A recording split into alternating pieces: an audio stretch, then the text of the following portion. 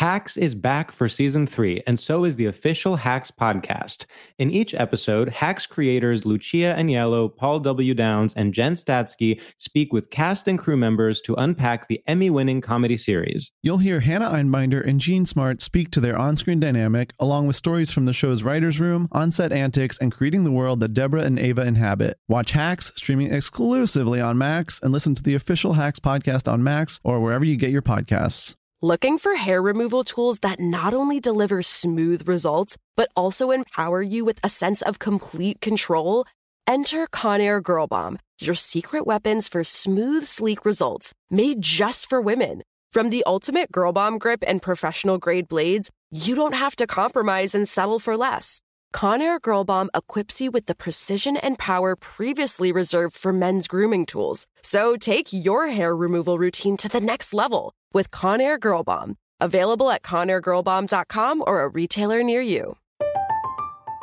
I'm Katya Adler, host of The Global Story. Over the last 25 years, I've covered conflicts in the Middle East, political and economic crises in Europe, drug cartels in Mexico. Now I'm covering the stories behind the news all over the world in conversation with those who break it. Join me Monday to Friday to find out what's happening, why, and what it all means. Follow The Global Story from the BBC wherever you listen to podcasts. Looking for some amazing TV to stream? Indulge yourself with the hits on Hulu you can't miss. Dive in with Barney, Ted, Robin, and the gang on How I Met Your Mother. All 9 seasons are now streaming on Hulu. Then you can move to Modern Family, Schitt's Creek, and My Wife and Kids. We are talking every single episode of every season of these shows. We're talking huge hits. Streaming on Hulu whenever you're in the mood. Now we're talking. What's up, this your boy Lil Duval, and check out my podcast, Conversations with Unc, on the Black Effect Podcast Network. Each and every Tuesday, Conversations with Unc podcast feature casuals and in-depth talk about ebbs and flows of life and the pursuit of happiness. Unlike my work on stage, I tap into a more serious and sensitive side to give life advice and simply offer words of encouragement, yet remind folks to never forget to laugh. Every Tuesday, listen to Conversation with Unc, hosted by Lil Duval on the Black Effect Podcast Network, iHeartRadio app, or wherever you get your podcasts. Presented by AT&T. Connecting changes everything. The Nikki Glazer Podcast. The Nikki Glazer Podcast. Here's Nikki. Hello. Noah, you're super loud in my ears, but now I'm turning you down. How are ya? Good morning, everyone, or good afternoon, good week, good, What's after Easter? You can wear white again? Is that after Easter? I think that's Labor Day or Memorial Day. No, you can't wear it after Labor Day. But I think you can start wearing white at Easter. I don't think there are any rules. You could always wear white. Yeah, you really can. I'm glad we cleared that up. So, Noah, between you and me, I watched something that I did. I you know that I don't like to watch myself on things. It's like the worst thing that I can imagine is seeing something. You know what? I don't mind watching myself on something that's like a year old, but anything sooner than that or over that, I can't. It's such a weird thing for me. Anyway, I watched the Netflix documentary Hysterical, which is now on Hulu for anyone who has Hulu. It was on FX. It premiered the other night, like 3 nights ago. It's on FX On Demand. That's how I watched it. Okay, so if you have On Demand, FX On Demand, or you can get it on Hulu right now, which is where I watched it.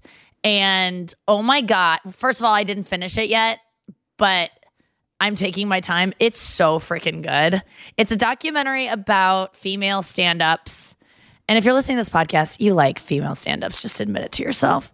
We're kind of the best. And I really do mean that. Like, I think female stand-ups, they're always my favorite stand-ups. And yeah, there are shitty ones out there. I'm not going to lie. There's really bad female stand-ups. But my favorite stand-ups are women.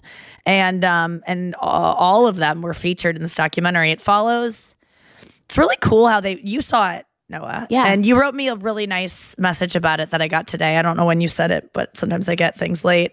And it was so nice. I was getting a lot of messages. What forced me to watch it, because I usually don't like watching things, was that I was getting a lot of messages from people being like, Nikki, I love you. Nikki, thank you. Nikki, are you okay? Nikki, we're worried about it. Like all these like, you made me cry, and like a lot of stuff. Lorraine Newman, who was one of the first SNL, I think she was on the first cast of SNL. She and I are Twitter friends, and she just DM'd me, Nikki, I love you so much. Like period. You know? And I was like, what prompted this? And she's like, hysterical. And I'm like, oh dear, I haven't even seen it yet. And she's like, you were so vulnerable. I forget what she said, but it was, so I watched it. And like I said, I'm only, I think 45 minutes in, and my own story made me cry. Doesn't that feel like another life? And by cry, I mean like tear up a little bit. Well, the interview does feel like another life because it was right before the pandemic hit. Like I think it was like end of January, maybe February, when I filmed all the stuff for it. And then, but in terms of like, I didn't know what I had said. I don't even remember the interview really. Like I remember it was good, and I'm just like always honest. So it's just like, oh, okay, whatever they asked me, I guess I gave them an answer. Like it wasn't that much different than stuff I talk about on podcasts, but like when then that story is taken and there's clips from my childhood and pictures from me as a kid and somber music behind it and zooming in on like sad photos. And it's just about, I was talking about how I like, you know, never felt like I didn't feel like I was pretty enough. And it's just like very heartbreaking. And but it's interesting though, because my story wasn't unique. Like they follow me, Judy Gold, Margaret Cho, Rachel Feinstein, Carmen Lynch, Kelly Bachman, who else? Eliza Schlesinger, Wanda Sykes is in it, I think, a bit. Bonnie McFarlane, Jessica Kirson, Sherry Shepherd is so good. Yeah, and there might be others in it too, but a Fortune Feimster. It takes us through what we were like as little girls. We all found stand-up and felt like a lightning bolt, which I thought was really interesting. We all had the same story of like, I did it once and I just knew, you know? And I always thought that was kind of like a cheesy story that I had when I first found it, was like a love at first sight with like a passion. But it was a pretty universal feeling. And all these girls felt less than and silenced, and you know, a lot of the same reasons that men are drawn to it too. I think feeling like you're not good enough. I mean, I know Andrew is drawn to stand-up because he was very tiny and was kind of bullied. He was the only Jewish kid in his like Christian school, like feeling like an other, which women, you know, there's a lot of pressure on us. And oftentimes maybe we feel more, well, I don't know. I think men and women have a very similar experience, but then it's getting into the trauma of like what trauma we've had in our lives and the sexism in the business. And I have wrongly always been one to say it's no different, because here's the thing, it isn't different because I don't know the male experience. So I've always felt like this is just the way it is. Like I didn't learn empathy until like 6 years ago. So I didn't understand that like other people, I'm constantly trying to teach my parents empathy because it's a hard thing to learn if you don't have it. And it seems so easy and everyone thinks they have empathy.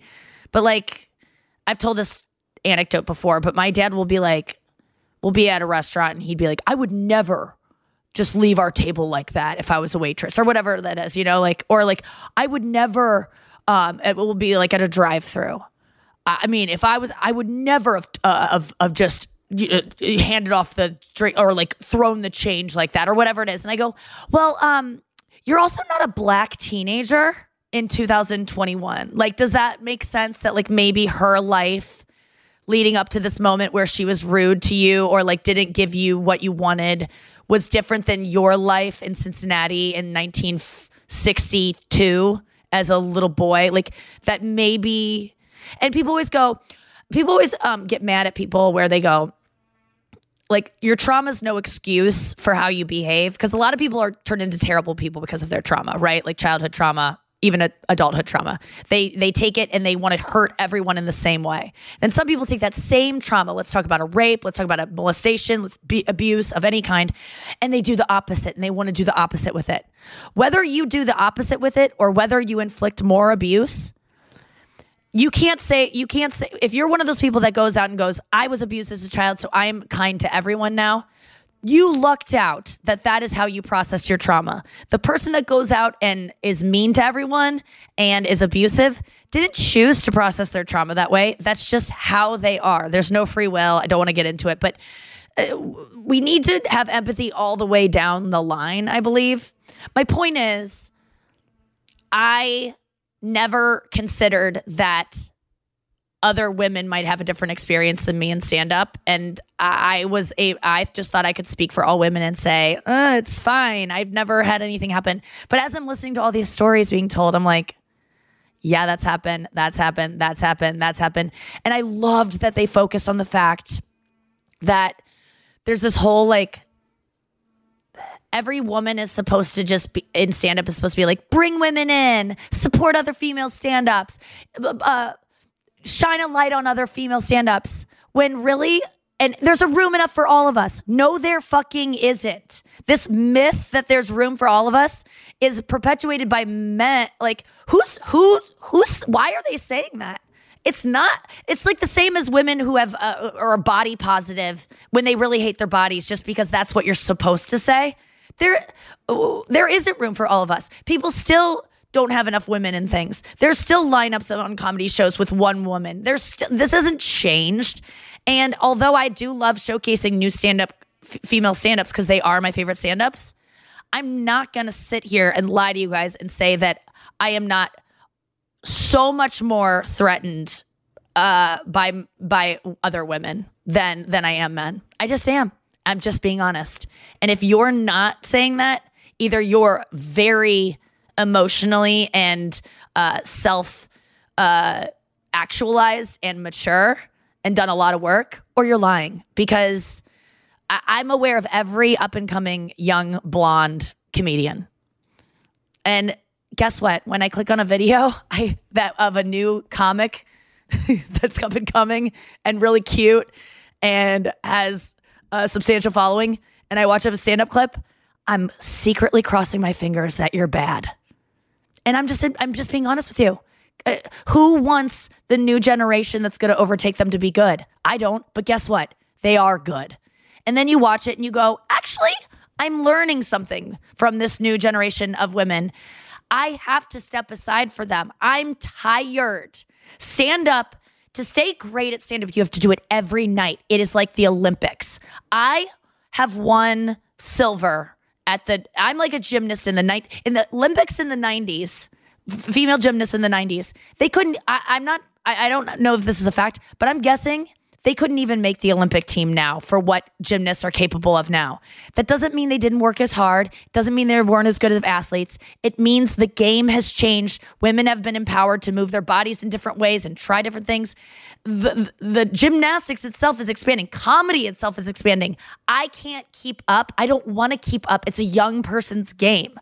I'm tired. My hymen broke years ago on that balance beam, and I might need to take a step back and let the new it's just going to happen. And when the world opens up again, I'm really struggling with moving back to New York now that this Comedy Cellar's open again. There's shows happening there, and I am itching in my bones to get back out there, not because I want to do stand-up, but because I want to stay as good as everyone else, and I don't like that. So I'm trying to fight it. I'm trying to stay in the Cayman Islands mentally and for a couple more weeks after we wrap this shoot until I have to go to LA for another gig. And that's where I'm standing. But I'll tell you this, you got to watch Hysterical. I've only watched the first 45 minutes, but I was just so touched. You think you know what a documentary about female stand-up is going to be, and I learned things about female stand-ups as one about myself in the documentary that I didn't know. And that's how I feel about that. Noah, any words about it from someone who saw the whole thing? I watched it in 2 sessions because I can't sit for 2 hours. It was a 2-hour documentary, but I have to tell you, I was itching to get back to it. It was really well made. It didn't really feel like it was thinking for me. It just told stories really well. Jessica Kirson did an amazing job with it.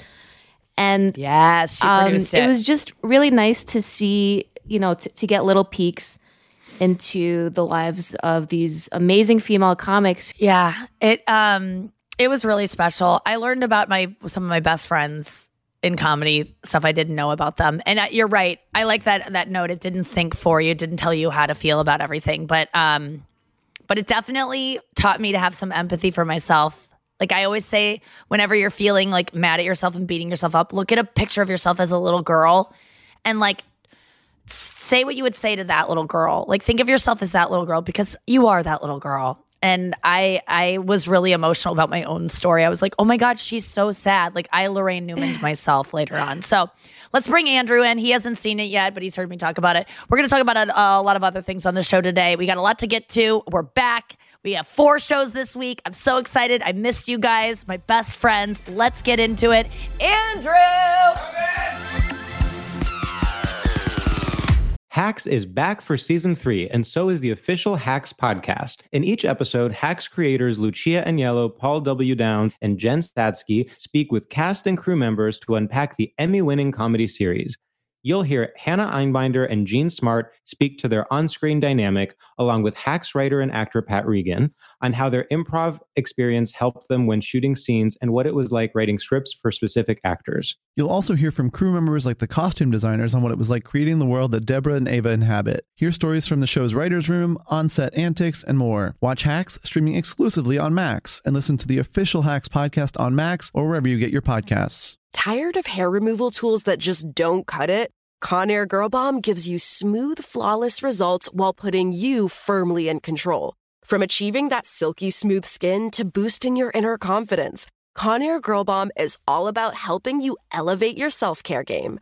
Whether it's creating a hype playlist, throwing yourself into a hobby, or scheduling some me time, self-care is important to keeping you feeling confident and empowered. It's time to take your hair removal routine to the next level. You can trust Conair Girl Bomb to get the job done right. Conair Girl Bomb gives you the secret weapons for achieving powerful results with ease. Designed with women in mind, these tools boast the sassy Girl Bomb grip for unparalleled handling and precision, along with professional-grade blades to deliver results that you used to only get from men's tools. No more compromising. So, to all you incredible women out there, treat yourself to a little Conair Girl Bomb magic. Don't settle for anything less than perfection. Elevate your grooming game with Conair Girl Bomb. Available now at ConairGirlBomb.com or a retailer near you. Well, the weather is getting a lot warmer, and so your wardrobe probably needs an update. I know mine does, and it's so hard when you want to buy new stuff because you want it to last a long time, you want it to look really good, and you want it to like stand the test of time in terms of like fashion. At least that's what I want. And so that's why I love Quince, because Quince is all about effortless fashion that looks chic and timeless year round. I'm talking premium European linen dresses, blouses, and shorts from $30. Washable silk top. They have so many chic jewelry pieces like these globe boho hoops. I love those. You could just blindly click and end up with such wardrobe essentials. They're not wasting your time at Quince. I love the Quince dress I got. I'm trying to find it because I want to say the exact name of it, but it's like this long sleeve dress, but it's like a midi skirt. It's so cute. It's like silky feeling. It's just, I've told you about it before. Okay, there's so much cute stuff on here. I gotta go and get back to the podcast, but you know what to do. Get warm weather ready with Quince. Go to quince.com/Nikki for free shipping on your order and 365-day returns. That's QUINCE, quince.com/Nikki to get free shipping and 365-day returns. Quince.com/Nikki. Are you looking for some amazing TV to stream? Well, sink into your couch and indulge with the hits on Hulu you can't miss. We're talking some of the greatest comedies of all time. Absolute must-watch shows. Dive in with Barney, Ted, Robin, and the crew in How I Met Your Mother. All 9 seasons of How I Met Your Mother are now streaming on Hulu right now. One of my favorite shows ever. And I mean, don't you want to know how he met their mother? Then go back home with the Dumfies, the Pritchetts, and the Pritchett Tuckers in Modern Family. Then you can start over with the Roses on Schitt's Creek. And then see what's up in the Kyle household in My Wife and Kids. We're talking every episode and every season of these shows. We're talking huge hits, streaming on Hulu whenever you're in the mood. I mean, can you even watch all of this? We think so. Head on over to Hulu and start streaming today. Now we're talking. This show is sponsored by BetterHelp. You know, I have the podcast to really vent about stuff that's been bothering me, but even that, I can't say some of the stuff I need to sometimes. And there's certain things you just really can't tell anyone, and that's when you need a therapist. They're just there to listen. They can handle it. They've heard it all before. They can tolerate it. And that's why I love therapists. Don't think that you have to get through anything you're dealing with alone. That is not the way being a human works. You need to tell someone. Please take this opportunity and check out BetterHelp because they will find you a therapist who will meet your needs. I've benefited so much from therapy of saying the darkest stuff I would never even say in the podcast. And I know you're like, wait a second, you leave dark stuff off the podcast? Yes, I get even darker, if you can believe it. So if you're starting of thinking giving therapy a try through BetterHelp. It's designed to be convenient, flexible, and suited to your schedule. And it's online and you can leave your therapist at any point with no questions asked. So this is perfect for someone who's non-committal, who's scared, who's never tried therapy before. Get whatever you've got off your chest. Get it off your chest with BetterHelp. Visit BetterHelp.com/Nikki Glazer today to get 10% off your first month. That's BetterHelp, HELP.com/Nikki Glazer. All righty, let's get to it. Andrew, welcome to the show, buddy. Hey. Hi. In the middle of the night. I'm going to ask you how you slept. I slept okay. Yeah, that was my first CD. Billy Joel. I don't know what mine was. My first tape, I think, was... I didn't ask you, so... No, I did. I was going to, but you just already jumped in. I mean, that's how conversation works. Yeah. You don't only didn't even talk wait for when asked a question. All right, that's a good point. Well, I slept great. Thank you for asking. Well, I guess we never even got into me sleeping. In the middle of the night, Billy Joel and Amy Grant was also my first CD. What was your first CD? Amy Grant. She was the all-American Midwestern looking. Baby, I'm standing with the notion to love you with the sweetest something like the ocean. I loved her. Oh my God. And her Christmas album is like still one of the best. Her and Sheryl Crow had a similar vibe a little bit. Amy Grant was always singing about Jesus. You just didn't know it till she came out with some more pointed records. It's very sneaky, huh? Yeah. I mean, and then who did you compare it to? Sheryl Crow. Sheryl Crow was not. I love Sheryl Crow. Oh my God, she's so sexy. Oh, and she sang with Kid Rock. Oh my God, you guys have to go watch her. My dad and I watched over the pandemic. She was on Fallon, and we love her, my dad and I. But she was doing Tom Petty's Let's Get to the Point. I think it was that one. Let's roll another joint. I think it was that song. Yeah, You Don't Know How It Feels.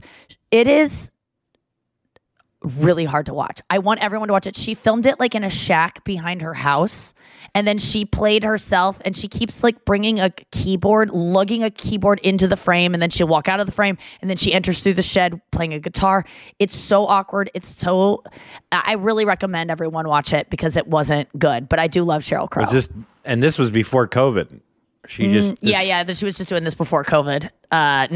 It was just it was not a great. It was not. Yeah, this. Oh my God, look at it.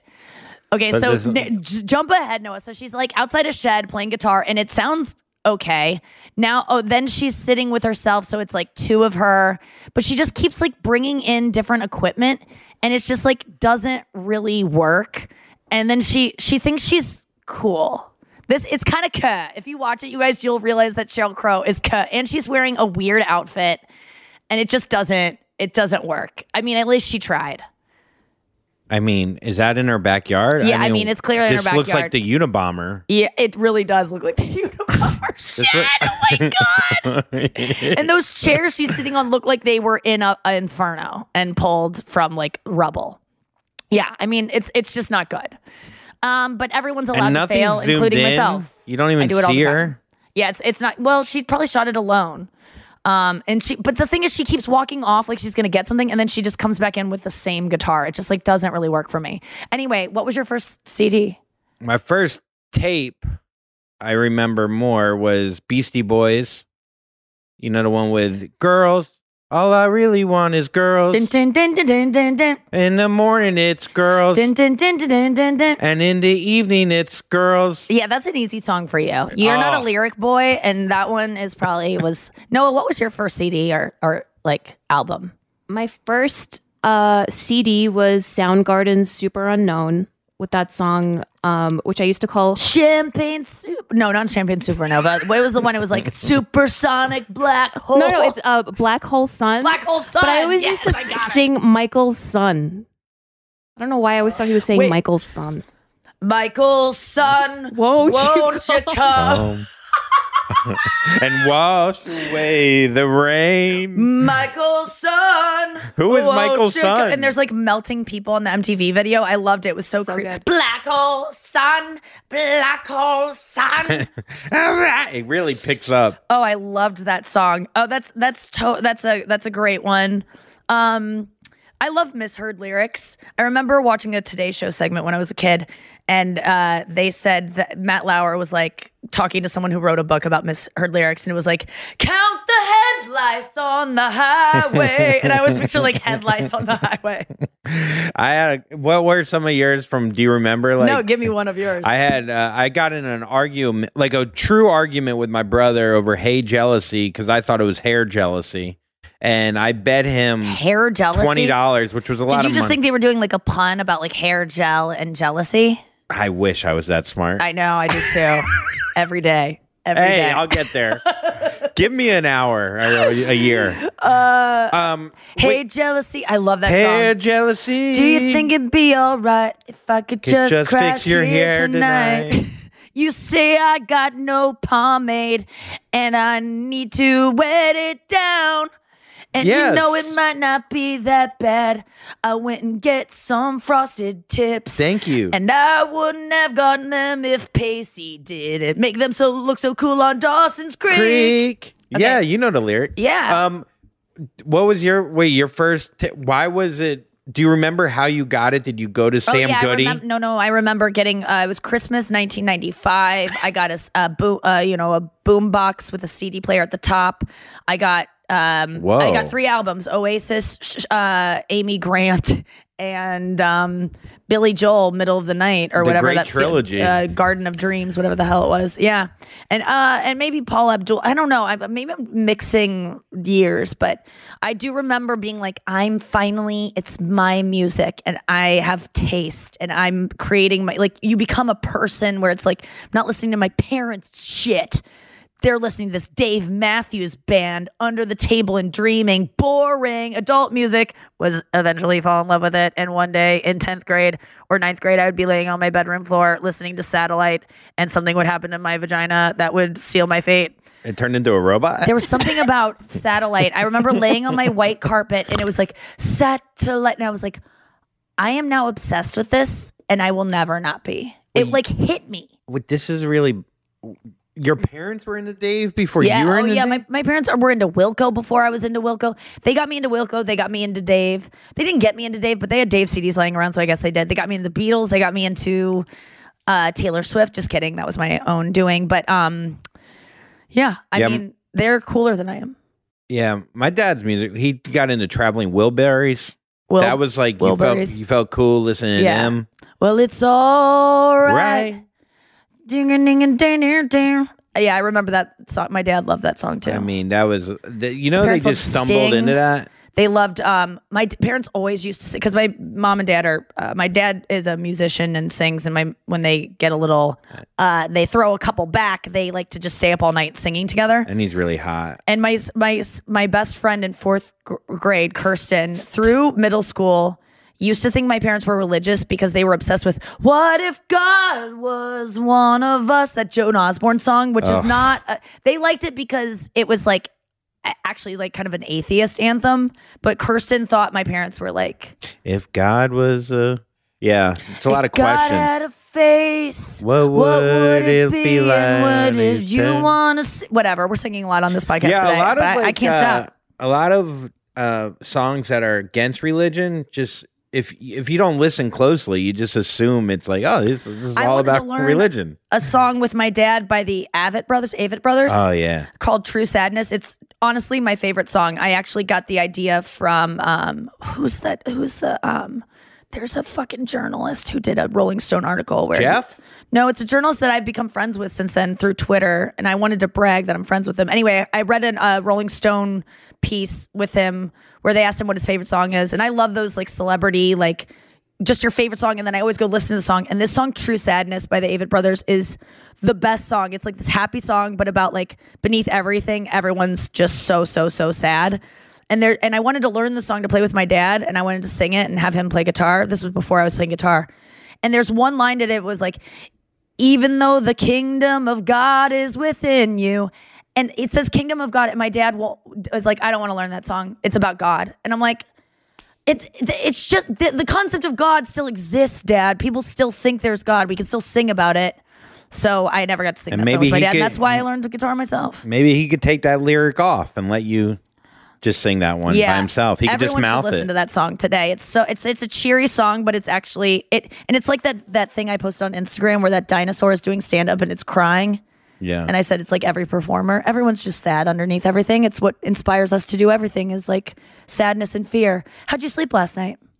Slept on the couch where you're sitting right now. I know you why? I don't know. Sometimes I need a TV and some open space and there's more down here. I don't know what was going on in my brain. You had a little rough day. We had a long day yesterday on set. Worked all day.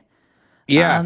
It was a great day though. It was such a good day. I like working more than not working. It's just this show is my favorite thing I've ever done next to Dancing with the Stars. Well, this podcast obviously. Well, when we do certain days are more important than others, or just they're bigger for us. Yeah, but those big days that we had yesterday are the best days. Yeah, we're just at this amazing house all day long, shooting different scenes, and it's honestly, you guys, this show is like I can't believe I get to be. This show is my ideal job. Like I've never had a job that fits me more than actually podcasting is my ideal. But in terms of on camera, this job nails it for me. I mean, seeing Flavor Flav every day. I mean, he has always been someone that I've wanted in my sphere. Yeah, I know. You always had that clock around your neck. Yeah. I mean, I wear a sundial around my neck. Yeah. Because I'm just trying to be green about it. And he respects that. And he's just an easy guy to work with. I just love him so much. People are really going to write in being like, are you working with Flavor Flav? And no, I'm not. The gossip blogs are going to go crazy. They're going to go batshit. Flavor Flav! So I slept good last. I haven't been sleeping great, but my voice is on the mend. I'm just like feeling a lot of feelings. I'm just like enthusiastic all the time. I'm just so happy. You know, I've got like crushes and like if I've got a crush, I am just a little happy camper. And if I have a great job on top of that, literally nothing is wrong with my life right now. I don't even know who that person is, where nothing is wrong with my life. I mean, I love to hear that. I really do. I'm trying to think of anything wrong. I mean, maybe you don't have to search for it. Why do we search for things that are wrong? No, because it's kind of fun. It's fun to find the thing that's wrong with your life, and it's so stupid. And then you go, wow, my life is pretty great if that's the only thing wrong. I get spray tan on everything because I'm not getting spray tans. And so I have to paint my body every night. So everything I own is orange. That's the only thing going on with my life. And guess what? It's not that bad because I got other people doing my laundry. I got to do it. Chris Stefano there. It is funny though. If you tried to hide, like it's hard for like if a murderer was trying to find you, like he would just follow the tan. Yeah. I mean, you can follow the tan. I mean, I got it on my dress last night. That was supposed to be like a perfect, immaculate dress. And my makeup artist, I turned around, my makeup artist goes, because the wardrobe stylist is so scared about getting tan on everything. And the makeup artist puts it on. And so she felt responsible, even though it was my fault. I got it on the dress. And Robin goes, and I turn around and go, what? And she's like, the rack moved. And I'm like, what? And she's like, she straight up lied to my goddamn face. And then Julie, the wardrobe girl, sees it and goes, I know there's tan there. And Robin's like, that's what I was taught. That's what I gasped at. I'm like, why can't you just pee on it? But I was like, I understand lying in that moment. You were scared. And I go, it's not shit. It is tan because it looks like a streak of shit. It does. But yeah. And it could have been last night. I'll tell you, I got like right before we taped, I was like, I gotta go. And then it was one of those that you just like, it reminded me of on Parks and Rec when Andy's character says, doctor, I keep wiping and it's like, it won't stop. It's like, I'm wiping a marker. It always makes me think of that. So how many wipes do you do? I mean, if I'm taking like I would say 90% of my number twos are like barely anything on the first wipe. What? Yeah. I mean, I have really clean. We have different assholes, I'll tell you that. Really? How many wipes are you looking at? A lot of licks wet to wipes. like that lollipop boy. I would say That old owl is like bites your asshole finally just to get to the center. Oh, it'd be great. I don't know. I'm probably a good 15, 20.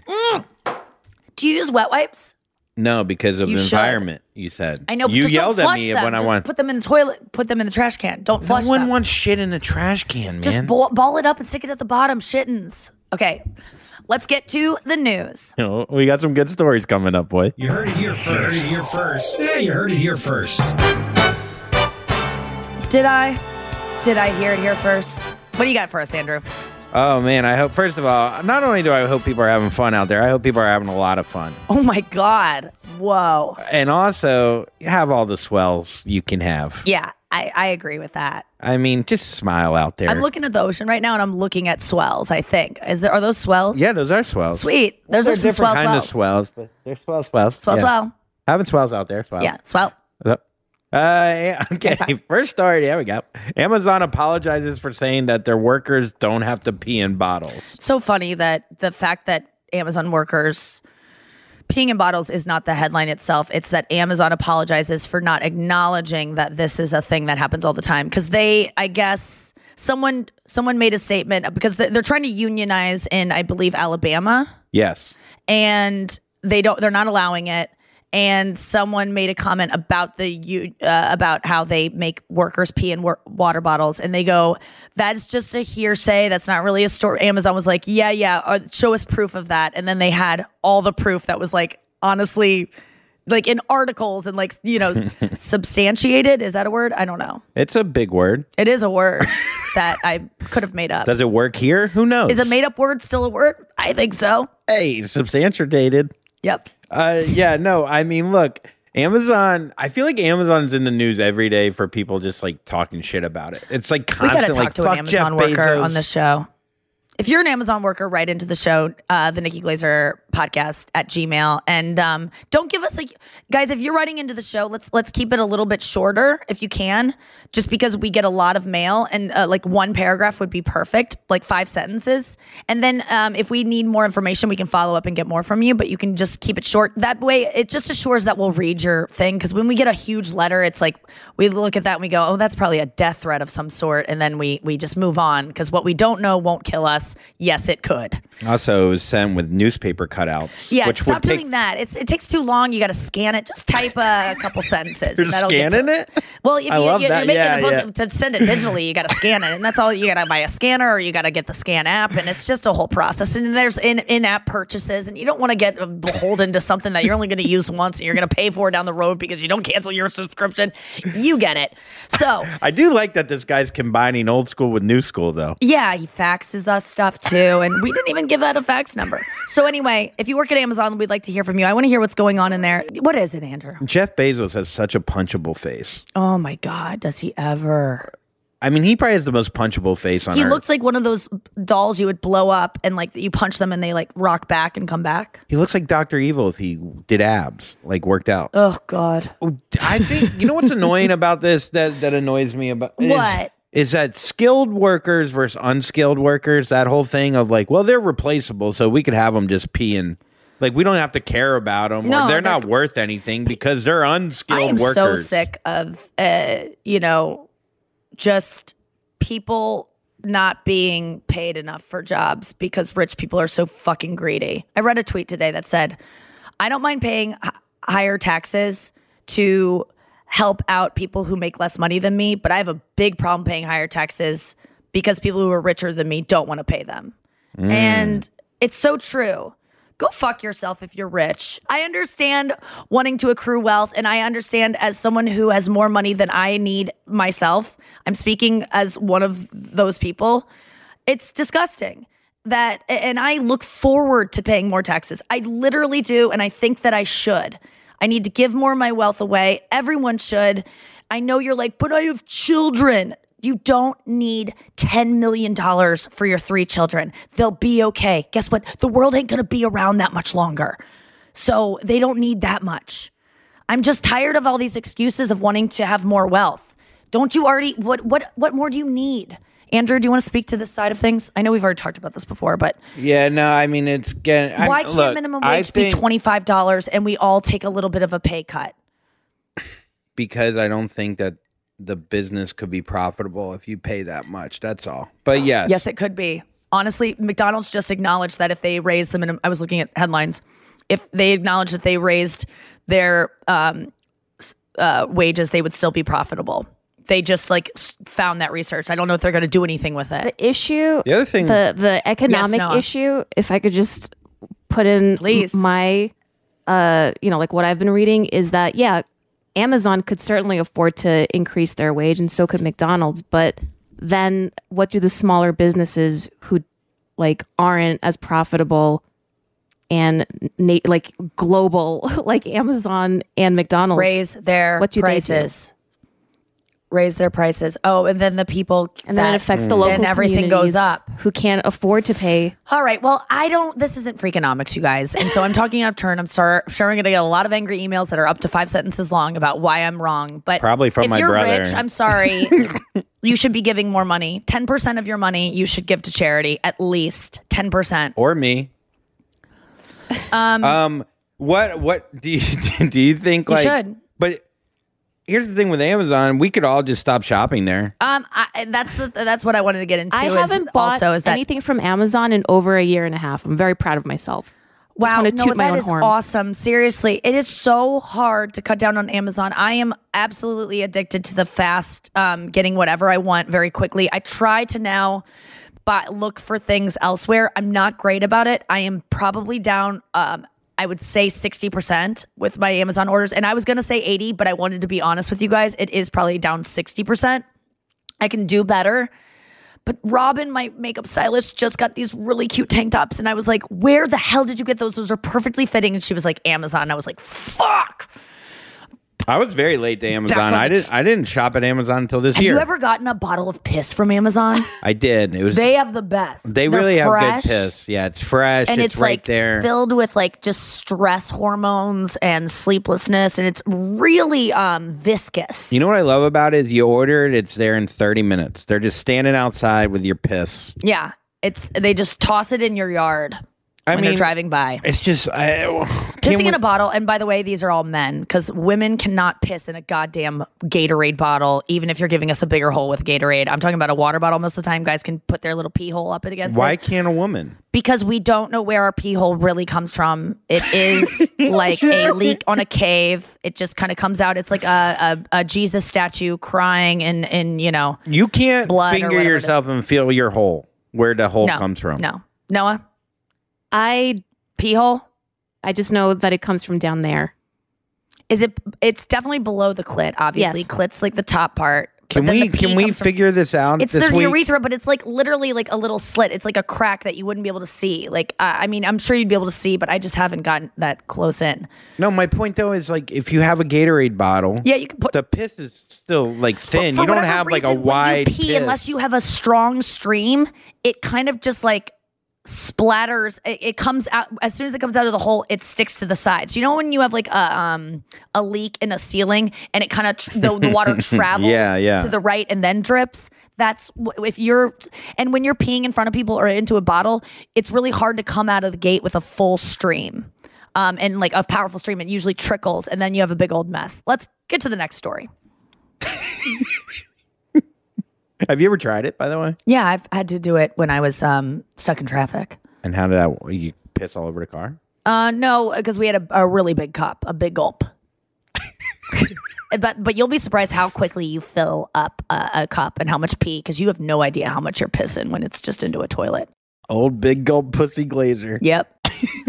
All right, next story. Here we go. Hey, you having fun? I hope so. I hope people are having a great time out there. They needed a study to figure out that men with psychopathic tendencies are better at faking remorse and tricking people into gaining their trust. Yes. So they did a study where they had a bunch of men on a college campus, thousands, do a study where they had to tell a story where they hurt someone, and then they had to fake an apology for it. Noah, was that right? So 46 men participated and recorded themselves on video telling a story where they showed remorse. and the 1,600 college students watched the videos. Oh, watched it. Okay. So they had 46 men, and then they also had those men take a psychopath test or like a rating along a psychopath. So these were men that had psychopathic tendencies. I think out of 46 people, you'd be lucky to find a psychopath, but we all are, guys, I guess, on a sliding scale. The men that were more psychopathic were better at faking remorse, which psychopaths, I don't believe, are capable of, even that emotion, but they're so good at being manipulative and getting what they want and exploiting people that they have actually, and the people that rated psychopaths or like rated all these guys based on like how true they felt their remorse was, the psychopaths not only came out as like the ones that seemed most earnest, but they were able to deceive the people ranking these people. The thousands of college students watching these videos also took a personality test to measure their emotionality and how emotional they are. And emotional women were more deceived by psychopaths than normal people that have a regular emotionality. So it's almost like biologically, psychopaths have been wired to take advantage of emotional women more than anyone else. So ladies, watch out. What's the difference between a psychopath and a sociopath? I'm not sure, but a sociopath is often, it's also called, now I think the proper term for it is antisocial personality disorder. And I don't think psychopaths necessarily are violent, although male psychopaths are much more common and just more diagnosed. It's not that they're more common because a psychopathic trait is violence and women aren't as prone to violence. So much like ADHD or any kind of personality disorder, they display different ways in women. So here we have that some experts see sociopaths as hot-headed. They act without thinking how others will be affected. Psychopaths are more cold-hearted and calculating. So sociopaths don't have as much control, it seems, as psychopaths. And they carefully plot their moves and use aggression in a planned out way to get what they want. Okay. So wow, psychopaths seem to do more homework. Yeah, psychopaths are probably a little bit more intelligent and I read this one book called like The Mind of a Psychopath or Confessions of a Psychopath. And it's this woman who wrote a book as anonymously as a psychopath, and it opens with her torturing an animal. I mean, these are like the things that it was so. And then I watched this video. You guys got to watch it. It's like an interview with someone who has antisocial personality disorder. It's this black guy. It's this kid who interviews really interesting people, burn victims, just people with like weird facial disfigurements, people with like crazy personality disorders, and he interviews them very blatantly. I forget his name. But if you look it up and you look up an interview with antisocial personality disorder, you'll find it. It's this black guy that is like talking very bluntly to the camera, answering all these questions. It's fascinating. He just goes, yeah, I mean, I don't do it. I'm a sociopath pretty much, but I don't feel things. I rarely feel things.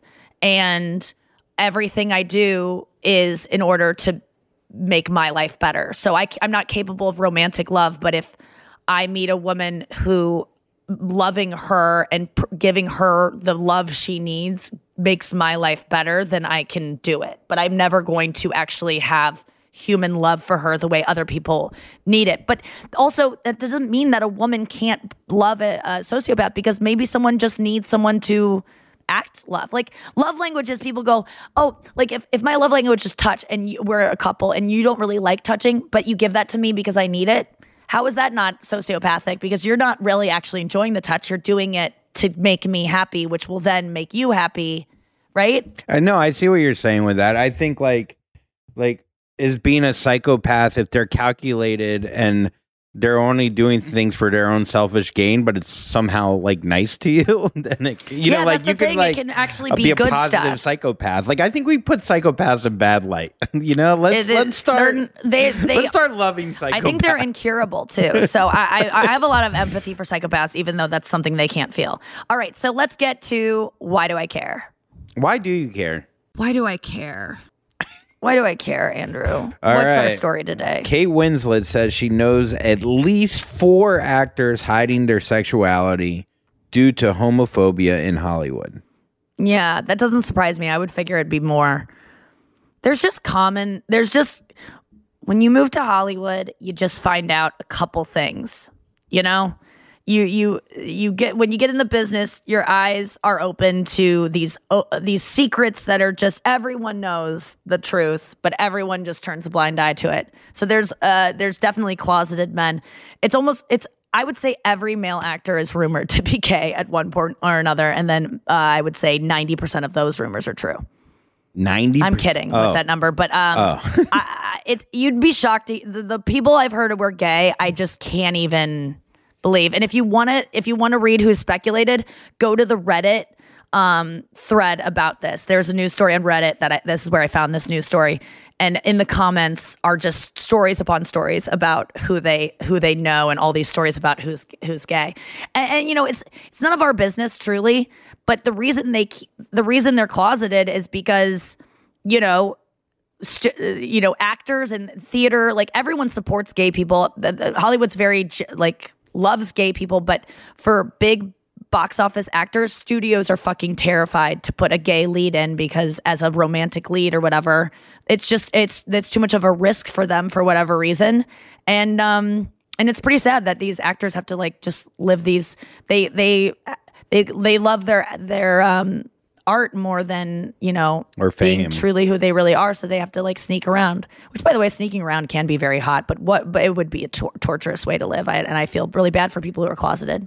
Well, yeah, I mean, especially with paparazzi, you couldn't go out to dinner with your boyfriend or your husband. There's or your whatever. This guy on Reddit was saying that he watches all these, or he listens to a paparazzi podcast, and all these paparazzi just talk about how this one actor has all these boyfriends driving him around, and they're not drivers because they're all a type of boy and they're all a type of guy, and it's a type of car that wouldn't be a driver's car, and it's they just know he's gay, and they don't they're also tell anyone, giving each other roadhead, which and is paparazzi cool. are not going to imply that someone's gay, because and no magazines, by the way, you go, why doesn't Us Weekly break with the story that this actor is gay when all these paparazzi have seen him be gay a million times? And it's because Us Weekly, if they come out and say that actor is gay, that actor's publicist will never let them have their other clients. So then they'll get cut off from Beyonce and other clients that they have. So no one's willing to break someone's, and that's a huge no, obviously, to out someone.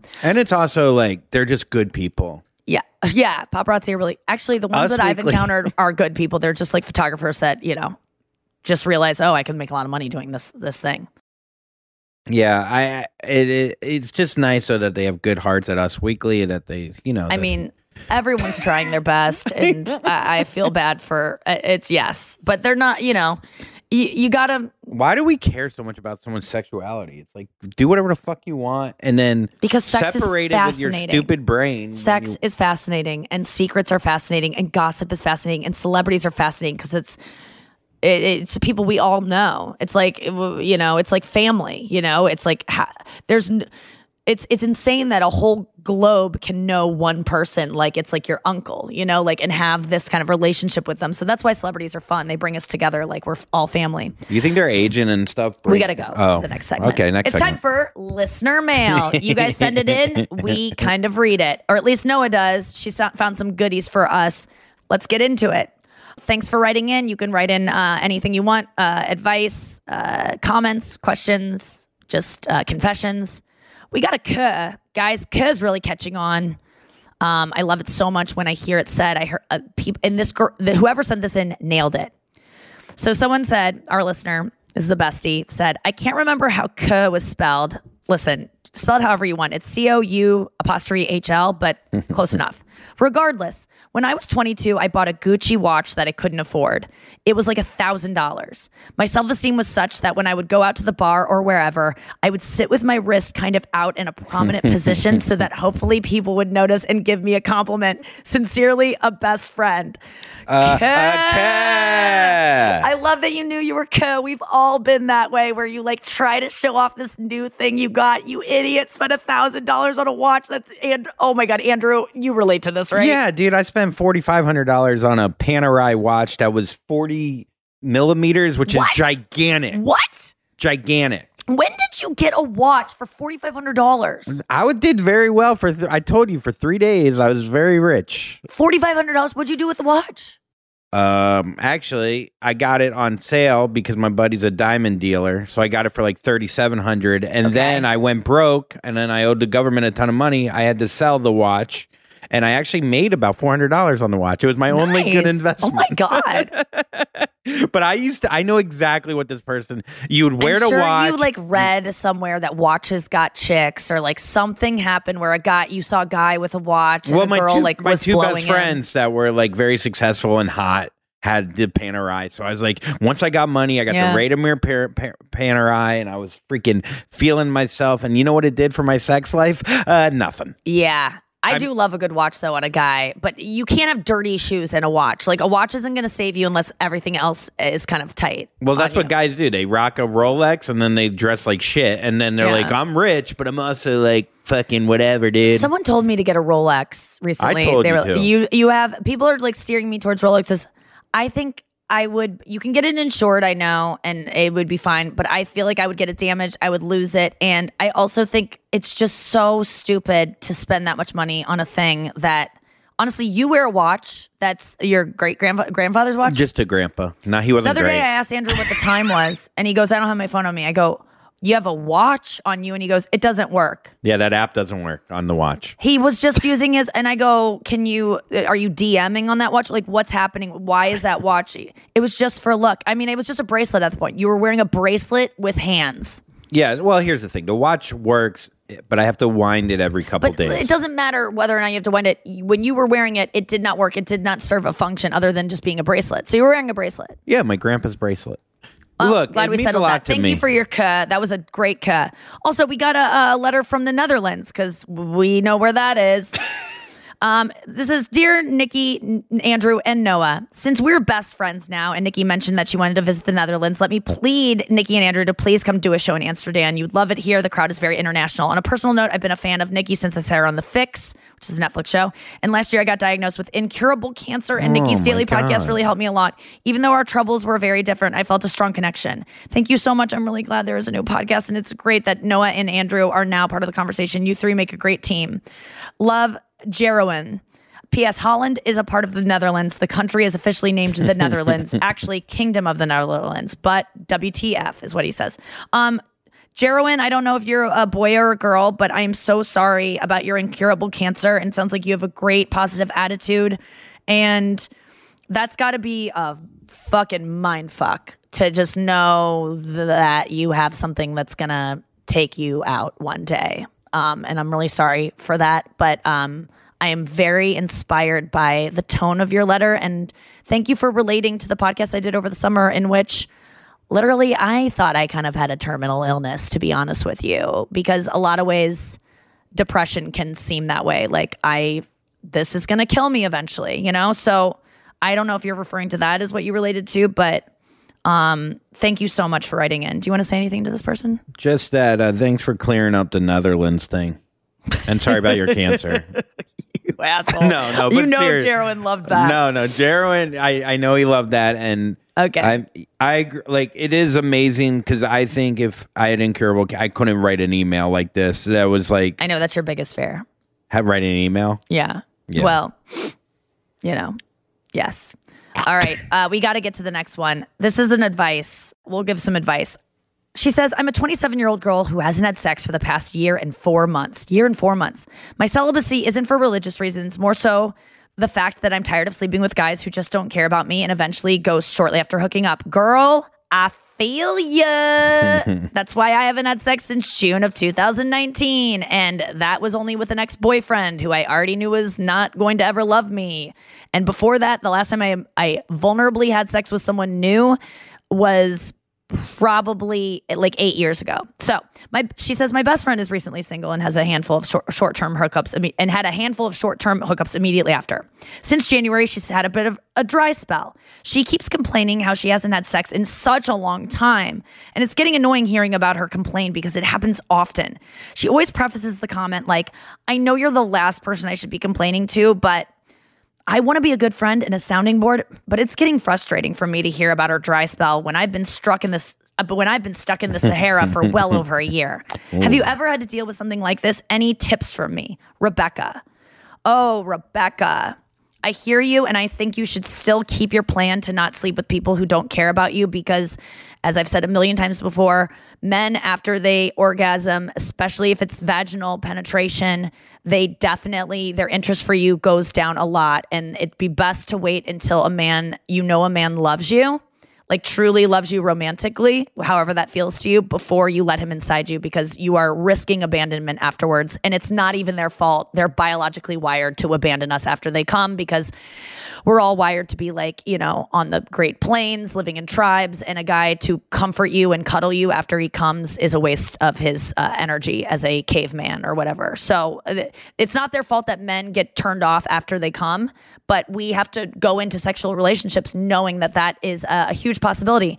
And for me, it's become like I am terrified of men coming at my hand because I want to be abandoned, because it's happened so many times where we even joke about it beforehand, like, hey, you're probably going to not like me after this. And they're like, yeah, right. Oh, and then afterwards they still shut down. It's like, I have been traumatized by it. So I get where you're at, but what about her friend? But the friend thing, just tell your friend, be honest with your friend. Say, listen, friend, when you constantly preface things with, I know you're the last person I should be telling, that really feels bad to me. Just speak from your feelings to your friend, and your friend will probably get defensive because she doesn't understand her feelings. But I think you should have an open discussion about why you've been waiting, and maybe why your friend should maybe do the same thing and not be trying to fill her holes to fill a hole in her soul. And get the book, what's it called? Getting to I Do, and read that together and learn about why it's so hard to get a man to commit, and learn how to actually get a man to commit. It's called Getting to I Do, and it's by Dr. Pat Allen. And I think create a book club with this girl. But a friend constantly bragging or like complaining about things that you like. If Incurable Cancer writer had a friend that was constantly, complaining about a canker sore, that's just a lack of empathy in a friendship that you would probably expect. So you need to be honest. And I know that's scary because your friend might go, well, I can't even be honest with you. It's just like what I'm feeling. Well, then that's probably not a good friend if they're not going to hear you out. Andrew, what do you think? I think she should fuck me. All right. Well, thank you to our listeners for writing in. Final thought, Andrew. Any final thoughts for the show so far? I mean, it was a great show. A lot of singing. It was a fun roller coaster of a show. And did you get fingered on this roller coaster? Have we talked about that on the show? Yeah. Yeah. Fear, bro. This was a great show. I love hearing back from the listeners. I really do. I think it's like, it makes me feel more connected to them. Mm-hmm. Like, oh, we're not just speaking into the ether. Mm-hmm. Like, oh, there are people listening that, with incurable cancer, and they're laughing from us. Like that one lady put a post up of, her during chemo, they're listening to us and laughing. That was really sweet. A woman, she was getting chemo, and she was like, oh, I'm listening to the Nikki Glaser podcast. And it was so touching. And I said to Andrew, I go, that's so sweet that I go, it's funny though. I bet a lot of listeners are going through worse things than that when they're listening, just like in the car with their screaming kids, like just staring despondently at the pavement ahead of them as they drive and contemplate. Or they have like a canker sore. No, but I mean, like, chemo, we always go, oh my God, that's the worst thing. And I'm not to say that it's not. It's obviously like so terrible. But I think that a lot of people listen to podcasts when they're going through like a job that is just sucking their soul, or they're sitting across from a husband who's playing video games who doesn't love them anymore and they feel like they need to leave, or they're a wife who just hates your guts and is probably cheating on you. Like, people are going through terrible things while they're listening to us all the time, and I really appreciate it. I do.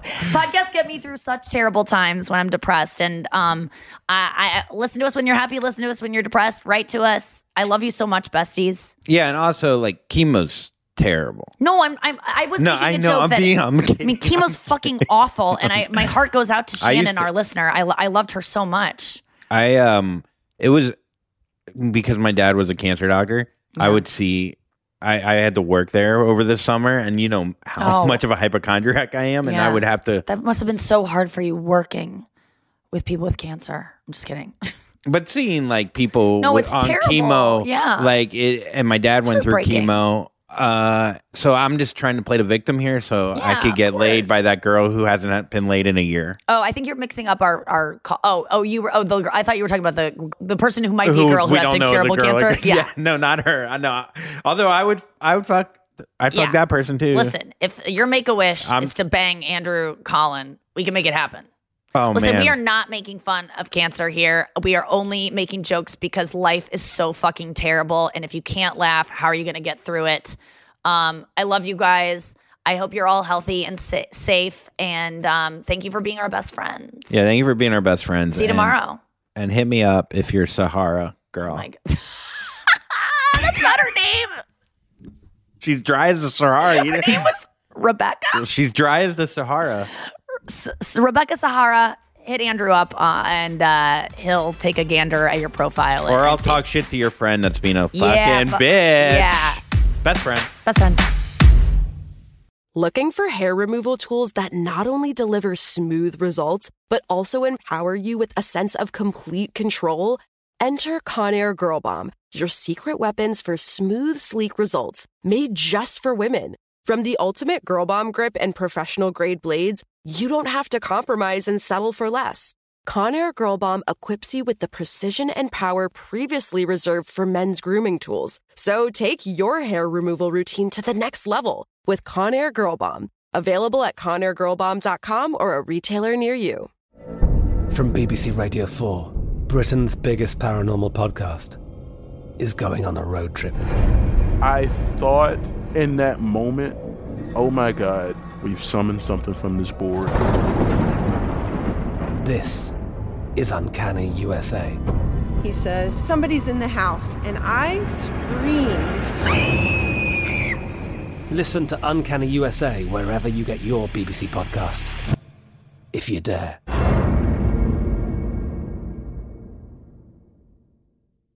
Looking for some amazing TV to stream? Indulge yourself with the hits on Hulu you can't miss. Dive in with Barney, Ted, Robin, and the gang on How I Met Your Mother.